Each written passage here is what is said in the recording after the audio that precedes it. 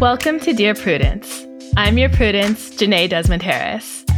This week, we'll be discussing how to respond when everyone thinks your toxic ex is brave and amazing, where to turn when your absentee dad has done psychedelics and forgiven himself a little too enthusiastically, and what to do when you can't stop making bitchy comments to your dog.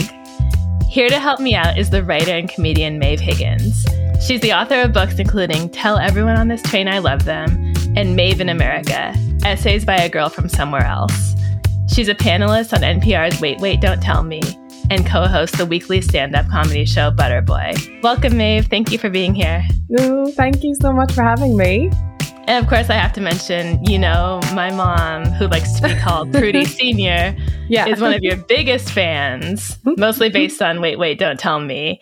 And when I told her you were coming on the show, she sent me a text that said, she's 41 and she's an Aries. Like, she knows everything about you. Yeah, she sent a little potted biography of me that I found so funny and charming. Yeah, and a link to one of your comedy shows. Yeah, and she kind of directed you to a piece of my stand-up that's online. Yeah, she's kind of my hype woman. I hope that's okay, even though you're her daughter.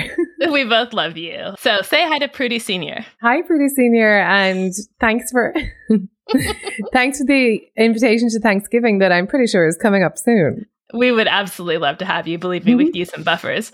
Before we get started, I want to ask you for a piece of unsolicited advice. So I wish I could credit who said this. Maybe you'll remember. This is not from me, okay? But it's something I heard, and it's go where you're wanted.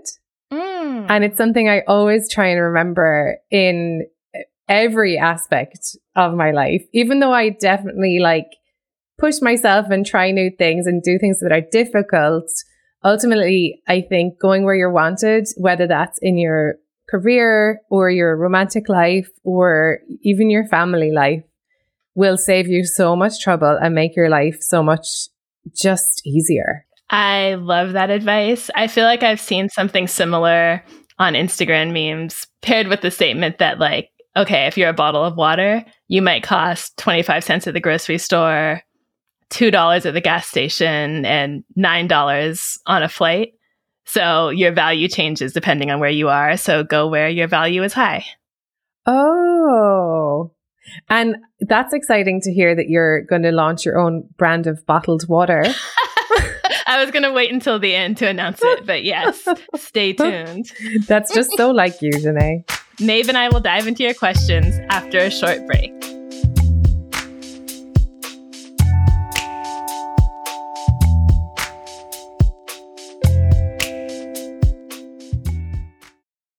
Can't get enough Dear Prudence? Then you should definitely join Slate Plus, Slate's membership program.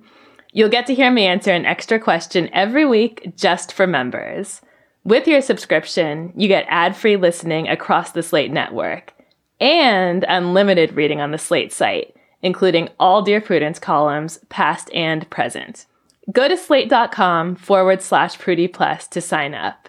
It's just $15 for your first 3 months. Again, that's slate.com/Prudy Plus.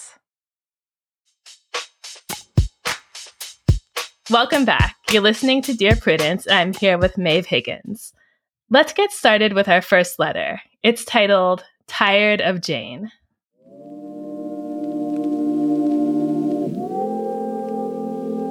My husband has 2 adult children from 2 previous relationships, John and Jane.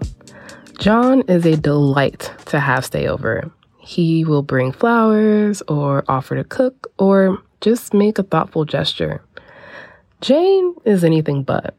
She will come, sit down like a bump on a log, and expect to be catered to.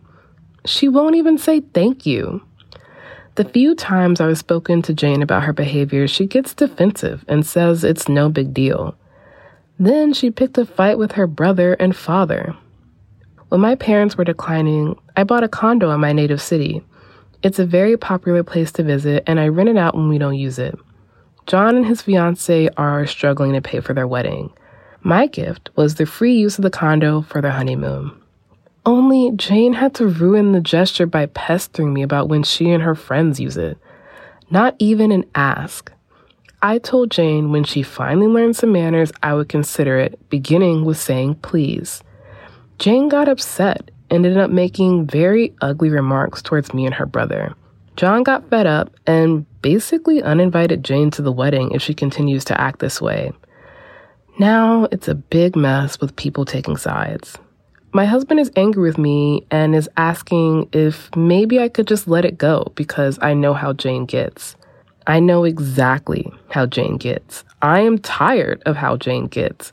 A nearly 30-year-old woman that acts like a sulky teenager because I asked her to take out the trash and set the table while I was cooking Thanksgiving dinner and her brother was baking. I am asking for the bare minimum of civility here. Please advise. So this letter combines a couple of big themes, at least in the Prudy inbox. Number one, blended families, particularly those that are formed when the children are older, where people simply do not like each other or get along or like feel a loving relationship outside of the two people who got married. Two, people making demands to stay in each other's homes and vacation properties. This happens all the time, and I find it so weird. Yeah, it's an ongoing issue. Anyway, that said, I kind of think Jane is not that unreasonable to show up somewhere as a guest and not want to take the trash out and set the table. Am I off on that? Yeah, it's just a strange position because I guess I think it's related to the age, like that you mentioned, that the kids are often older now.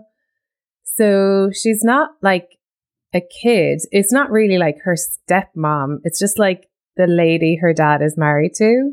Right. I mean, can you imagine going over to see your dad and this woman and you're like, oh, I'm going for dinner. And the woman goes, hey, take the trash out and set the table. Like, I understand that her brother John was baking and he seems to feel like he's a part of the household and that's a really nice gesture. But I don't think it's that weird to be upset about this strange woman telling you to take her garbage out. Yeah. Yeah, John is really showing her up, isn't he? He's like baking and, you know, having a big family wedding and getting everybody excited about it. And then this girl is just like, oh, well, at least this new lady has a condo in this cool place, so I can go there.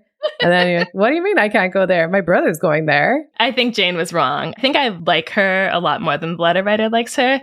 And I don't think she's terrible. And I understand why she's acting like a sulky teenager. But sort of an ongoing point I make in this column is that you just cannot demand other people's money or other people's homes.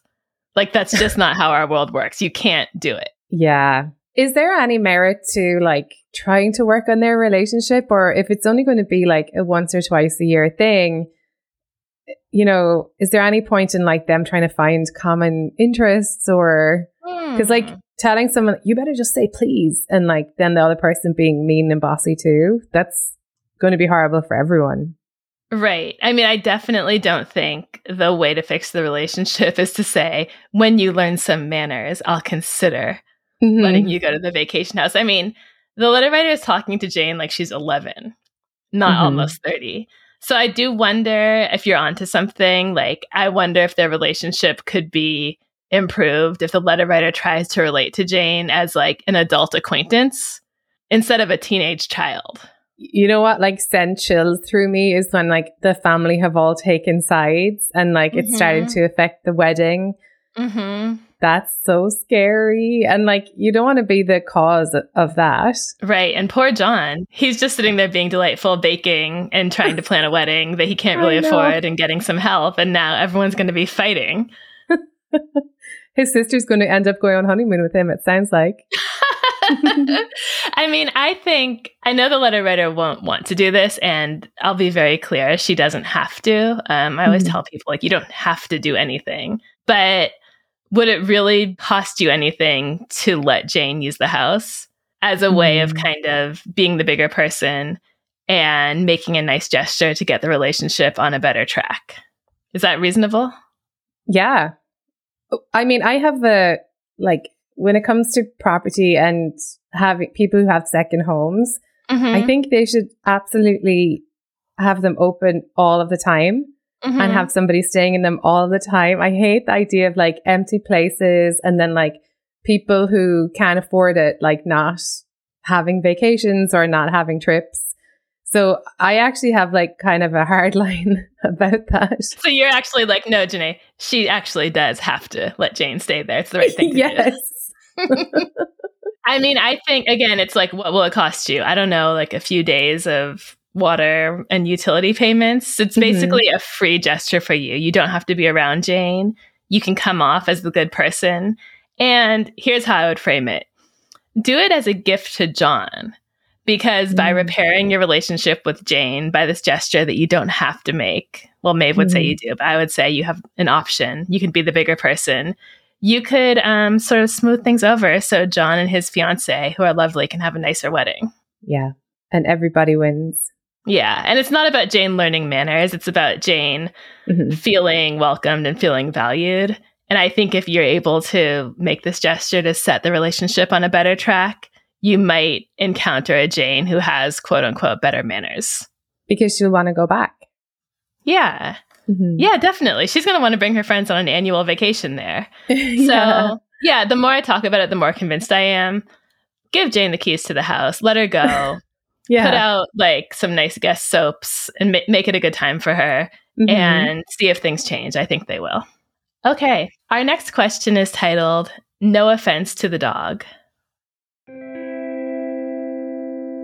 My spouse's mom has recently had a run of health problems, and as a result, we have been caring for her dog for quite some time. The dog is nice and all, but I don't want a dog. I am already overwhelmed with parental responsibilities, elder care, work, and running a household. More and more, I find myself acting out in small ways, i.e. making bitchy comments to the dog, putting the dog in a room by himself all day because I don't want him looking at me. I tend to be all in with my relationships, animals included, and I just don't have room for this dog. It makes me feel bad. What are my obligations here?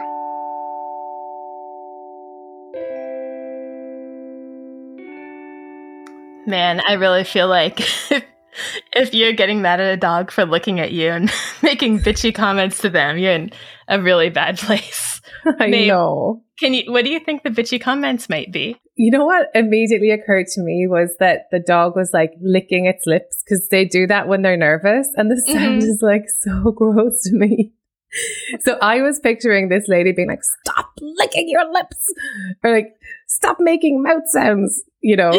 Oh my God, I hate mouth sounds. That would totally be me. I would excuse her for bitching at the dog for making mouth sounds, but for looking at them, I know. That's really sweet when a dog looks at you and they say the dog is nice. The dog's this isn't even a story about the dog eating shoes or like peeing on the carpet or scratching things up. It's just they're looking.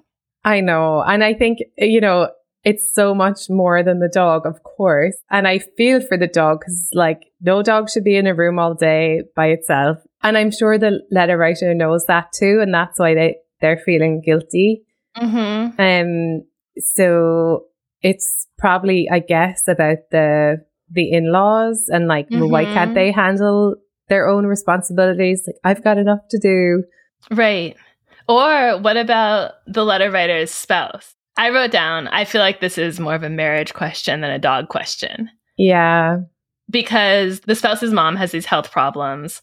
That's why they have the dog. And the letter writer is overwhelmed with parental responsibilities, elder care, work, and running a household. Where is the spouse in all of this? I feel like if the spouse was being a little more helpful with like running the household, taking care of the children, all of that, maybe the dog would not feel quite so overwhelming and horribly annoying.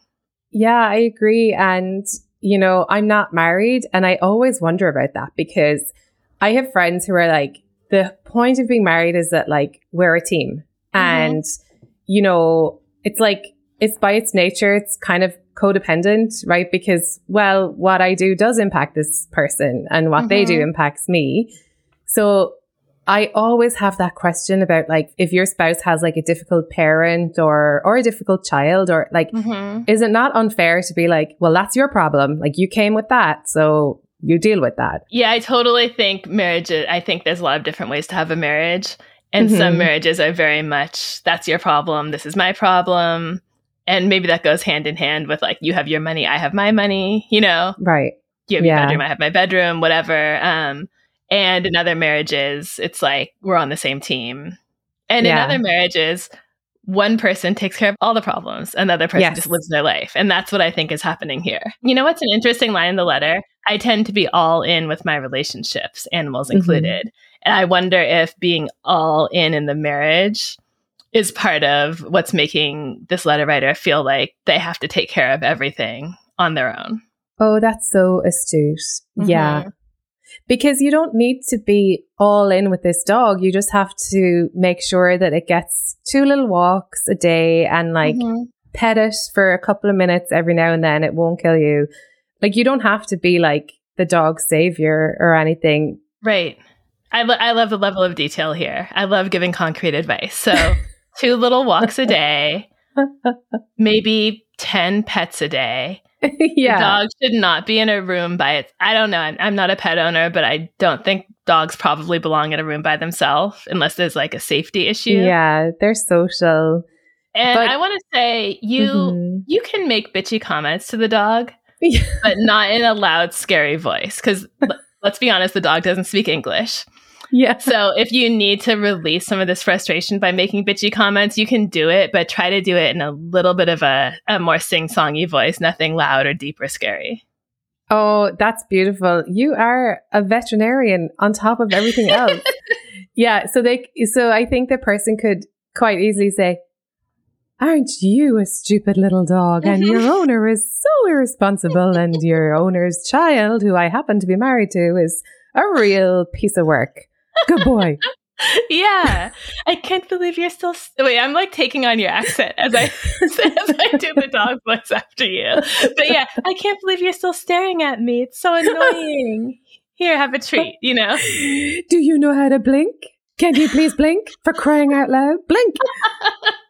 Exactly. So like tomorrow... Those are your instructions. Wake up and, try to get through. But bigger picture, you didn't ask this. You asked what are your obligations. But think about the possibility of putting some more of the parental responsibilities, running a household stuff on your spouse, and just experiment with that and see if the dog looking at you feels less overwhelming when maybe like you're not doing all the laundry or cooking dinner every night. You're listening to the Dear Prudence Show, and when we come back, we'll be reading more of your letters. Stay with us.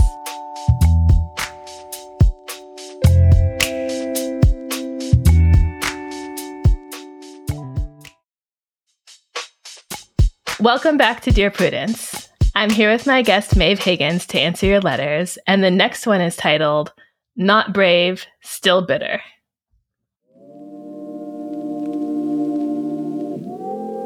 My college ex recently came out as gay. Everyone wants to say how brave he was to do so, especially when his family are a bunch of religious zealots. I have very mixed emotions over this. Our relationship was extremely toxic, where he made me feel awful for wanting anything more than hand-holding and kisses on the cheek. He made me feel like a slut, and a stupid one at that I was betraying our values because I agreed that love and connection were more important than basic attraction, but I still wanted to kiss my boyfriend. He constantly monitored my relationships with other guys and criticized my clothing and makeup. The 2 times I tried to break up with him, he broke down and threatened to hurt himself because I was the only one for him. The relationship left me emotionally empty and hyper-aware of other people's moods. I didn't trust myself to date 2 years after our relationship ended. Honestly, I'm very angry about how he used and abused me into being his beard and made me live a lie. Only when I bring up my feelings, I get shot down as unimportant and selfish because my ex was so brave to be willing to face his family and tell his truth. I ended up having a nasty fight with my best friend who told me that even if we had gotten married and had kids, I would have no right to be angry with him in today's political climate, and since we didn't, I need to grow up. We dated nearly all 4 years of college. I look back, and I know I lost a lot of experiences by staying with him, and it wasn't even real. What do I do here? So I kind of want to pull apart the things the letter writer is mad about, and I think that might help here.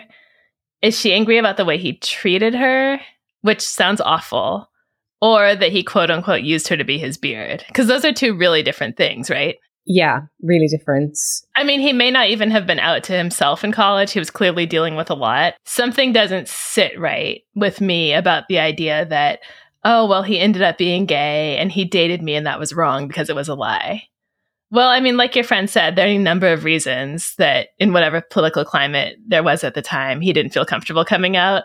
I don't think he was out to hurt you by dating a woman. I think that was a symptom of all the things he was dealing with, right? Yeah, like I don't think he was like in other relationships or anything while they were together. My assumption was that like he wasn't sure or he wasn't out. And, you know, I think that's very, very common. So those are two different things. Used and abused me into being his beard and made me live a lie is like a very serious allegation. Right. So, but I feel like if you take that off the table, you have a college relationship with someone who was controlling, who was really critical, who was really mean, who manipulated you by threatening to hurt himself. I mean, it's no wonder you're still upset about that. It sounds like a really traumatic experience. And it's no wonder you want some empathy from your friends about that. But I think you're more likely to get understanding if you talk about being in an emotionally abusive relationship rather than I dated someone who turned out to be gay. Yeah. I think, you know, when you're really angry at somebody, you just like throw the whole like kit and caboodle at them. Oh, totally. You know, so I don't know that that's really what she's feeling. I would imagine that it's more like so horrible, 4 years. And like she said, she missed out on so much. And it also sounds like she kind of tried to get out and then like he kind of manipulated her to stay in the relationship. And that's very hard to get over. Right. I also wonder, like, in talking to your friends all these years later, how often does it really need to come up and be validated that you hate your ex? Like, why is this an ongoing conversation where you're putting things out and needing people to agree with you? Well, because if your ex, like her ex did, has a success or some kind of, you know, new like leap in their life that, you know, your community is all aware of and talking about, and he's getting all these accolades for being brave, then I'd imagine that's why, you know, she's just like, Right. He's being celebrated and it feels unfair. Everyone wants to say how brave he was. But again, like, how often is this happening? I can't imagine all of happy hour being dedicated to, oh, this guy's so brave. I can't believe it. We're all so proud of him. We're going to throw him a party. That's true. I wonder if this is just overblown because the healing that needs to take place over the legitimately bad part of the relationship hasn't happened, you know? Yeah. And I would suggest that your friend group is not the place to go to for the validation and healing. That's journal and therapist territory. And you don't think that she should ever confront him or speak to him about it? Maybe she has. I don't know. You know what? That did not even occur to me. She should. Why not? I mean, it sounds like he's evolved and grown in some ways, like whatever it took for him to come out despite his family, you know, being jerks. And he might actually be receptive to like not a long, angry email about how horrible he is, but just, I'm happy for you. I'm proud of this part of what you've done. And I'm honestly still really hurt about some things that happened in our relationship. And I wouldn't mind an apology. It's worth asking. Because I think that would help to give her some clarity. And also he might be being horrible in his new relationships. That's what I always think. If it's like our responsibility as exes to actually point out like, hey, I know what you did. Yeah. I mean, one possibility is that he's grown and evolved and he's a better person overall. And the other possibility is that he's come out and he's still like a controlling jerk. Right. I do think it's worth noting that in a lot of letters we get, someone has had an awful experience dating someone, and the experience can be tied to something bigger that their dating partner is struggling with, whether it's addiction or untreated mental illness or just one of life's really hard things. Especially when they're young. Yeah, definitely. Especially around this like college age period. It doesn't make the treatment okay, and it doesn't mean you have to forgive them, but I think it can inspire a little bit of compassion. And if not that, then just like provide some important context for what happened that can make it easier to reflect on. I think, again, just like the part to be mad about is that he was cruel to you and made you feel bad about normal things. I think it's a fool's errand to put too much stock in getting the whole friend group to feel the way you feel. It's just probably not a good plan to hinge your happiness on other people. So definitely talk to your friends and explain why you have a hard time celebrating him with a focus on the way he treated you instead of a focus on the fact that he was gay and not telling anyone. For the healing and for the repair, I think you kind of want to go more internal for that. In most situations, you expect that if you were like a little bit wrong, your friends are still going to pretend you were totally right. Yeah. I think the friends here are trying to be good people by supporting someone who was, again, in a horrible political climate and did something really brave. And they're just like, they're putting that above supporting someone who got out of a bad relationship. And I kind of get that. It would be nice to get one person completely on board with you. And I'm sure there's got to be one out there. But again, it might be your therapist. That's what we pay them for. And I do think it's worth noting that we can have really negative, awful experiences with someone while dating them if there's a bigger part of their life that's not completely right, whether it's addiction, untreated mental illness, or just some larger problem they're struggling with that's not their fault. It doesn't make the way they treated us okay. It doesn't mean we have to forgive them, but it can provide some really important context for what we went through. This is Dear Prudence. We need to take a break, but when we come back, more letters from you and advice from us. Stay tuned.